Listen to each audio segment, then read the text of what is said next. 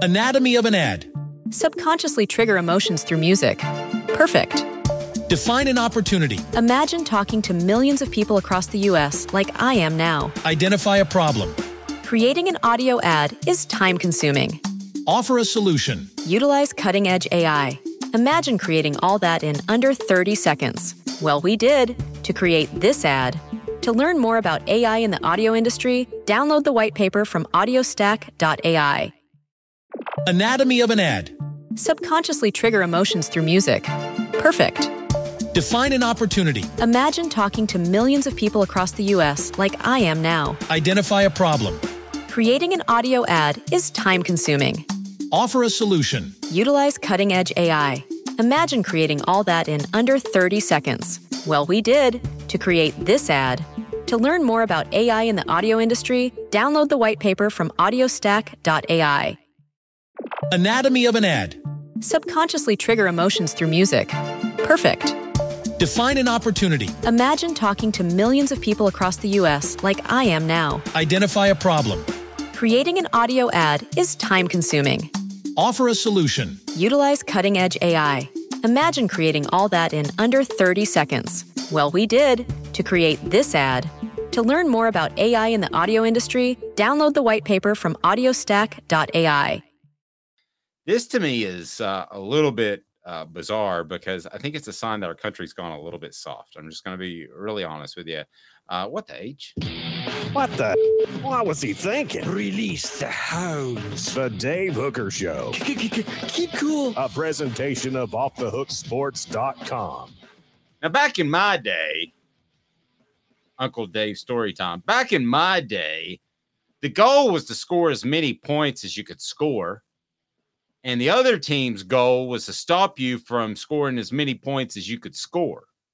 Nowadays, it seems as if there should be some sort of cap on that. And Josh Heupel perhaps paying a price among his coaching brethren that think he runneth up the score a bit too easy. It's pertinent because I think there's no question Josh Heupel did run up the score against Missouri last year. And that was in response to Eli Drinkwitz going on the Jim Rome show and saying, oh, Tennessee's going to have to vacate wins. They're in all this trouble with the NCAA. If you don't remember how just incredibly stupid that was, go back and listen to it. Maybe we'll pull it up at some point. But it appears as if Josh Heupel maybe is becoming an enemy of other college football coaches not named Eli with the comb over. So a Jim Mora handshake makes some news. What do you make of the Jim Mora handshake now? UConn's head coach. Did he just totally dismiss Josh Heupel? Did he give him the middle finger? What did he do here? It was just an icy handshake where Mora shook his hand but didn't look at him and then walked away. And it was like a quick handshake and walk away, basically. It was the way Bill Belichick is to the media after he loses games, you know, when he's icy and he tries to give the smallest, shortest answer possible. And like, that was Jim Mora with Josh Heupel here. And I think that, you know, I think Mora was upset because apparently my guess is Tennessee players were talking a lot and rubbing it in on UConn. I don't know if you guys saw Omar Norman Lott carrying the Tennessee flag right through all the UConn players after the game. But that was because there was some beef before the game. UConn was warming up on Tennessee's side of the field. They were trying to like employ some of their own gamesmanship. So Tennessee players kind of stuck it to them. And I think they were kind of upset about it. And so I think that was a bit of a shot. Okay, so how's their beef with UConn?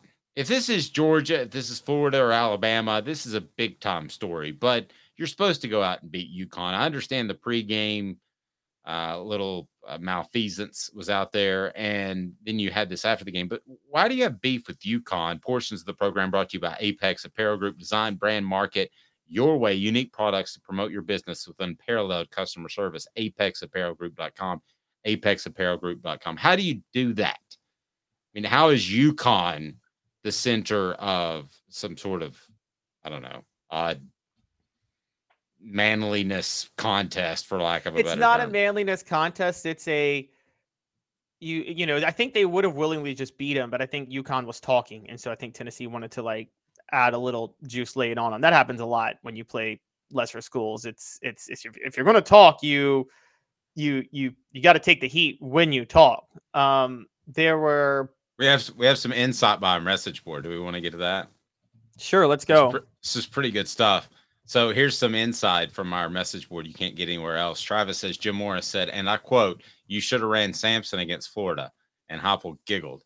That's not what was said. Photo 22 says, I saw Morris said something along the lines of, "At least you won't make the playoffs." Travis says, I saw Nico's a bust. I don't think any of those things happen. Let's face it, Josh Heupel is going to make enemies, and I'm totally okay with that. That's the what the H is. Why is anybody surprised that he's making enemies? He wants to score a lot of points. His offense is predicated on that. His entire program is predicated on that. You typically don't want to give up a lot of points. You're going to make enemies. Who cares? Yeah, you are. And the funny thing, though, is that Josh Heupel doesn't talk in press conferences like he's making enemies. That's what makes him so much different from like so many other coaches is when you hear him talk, he's not Steve Spurrier. He's not like out here throwing shots at people. You know what I mean? He's not Urban Meyer giving the middle finger saying, I don't care if you guys hate me. I'm going to start players even if they may be killers. And like he's not either one of those. He says absolutely nothing at press conferences, but is very nice to the media. He's not Nick Saban, who's just openly mean to the media, but you agree with me on this, right, Dave? Even though Saban's mean to the media, he doesn't not give you quotes. He gives you quotes, doesn't he, for your story? So yeah. Heupel is not going to give you any good quotes, but he'll be nice to you in the media, and he won't take any shots. Yeah. Anatomy of an ad. Subconsciously trigger emotions through music. Perfect. Define an opportunity. Imagine talking to millions of people across the U.S. like I am now. Identify a problem. Creating an audio ad is time-consuming. Offer a solution. Utilize cutting-edge AI. Imagine creating all that in under 30 seconds. Well, we did to create this ad. To learn more about AI in the audio industry, download the white paper from audiostack.ai. Anatomy of an ad. Subconsciously trigger emotions through music. Perfect. Define an opportunity. Imagine talking to millions of people across the U.S. like I am now. Identify a problem. Creating an audio ad is time-consuming. Offer a solution. Utilize cutting-edge AI. Imagine creating all that in under 30 seconds. Well, we did to create this ad. To learn more about AI in the audio industry, download the white paper from audiostack.ai. Anatomy of an ad. Subconsciously trigger emotions through music. Perfect. Define an opportunity. Imagine talking to millions of people across the U.S. like I am now. Identify a problem. Creating an audio ad is time-consuming. Offer a solution. Utilize cutting-edge AI. Imagine creating all that in under 30 seconds. Well, we did to create this ad. To learn more about AI in the audio industry, download the white paper from audiostack.ai. He takes pride in saying nothing. He went to when he was working in Missouri, he had an offensive coordinator press conference, and he went up to the guy afterwards and he said, "Try to get something out of that." So he specifically doesn't give quotable quotes or insight to his program. And the other red flag that you get, and he doesn't do this as bad, but at press conferences, if you want to know a coach that doesn't feel good about the ground they're standing on, they'll say a lot of, "Hey, Caleb, that's a good question." So they refer to you by your name to endear themselves, and then they compliment you on the question. Because then they're trying to win the media. "Hey, Caleb, good question. Our defensive line does need to do this." So we're not hearing that from Josh Heupel, but don't you think his style of play is going to make him unlikable throughout his career, except for the fans that he's playing for and coaching for? Yeah, it is. I mean, it's one, if you're a college football purist, you already hate it because he's just taking advantage of the new rules of college football that everybody hates, or that old school people hate. You know, they want the toughness and the defense and to have 7 guys on the line of scrimmage. And you just don't get that with Josh Heupel. So there's already that, but I think you're right. But at the same time, I think it's the thing that drives me crazy is we watched him last week against UConn. He didn't run up the score at all. He put Nico in for a drive, scored a touchdown, and then just ran the ball and ran the clock out the rest of the way, which I don't believe. I think you put your backups in and you run your full offense and still run tempo and still go no huddle. I mean, but it wasn't like he pulled a Jimmy Johnson calling a fake punt when he was up by 40.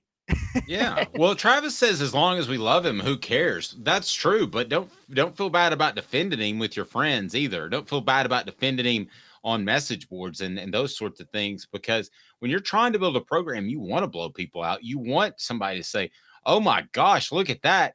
Tennessee just scored 60 again." That was last year.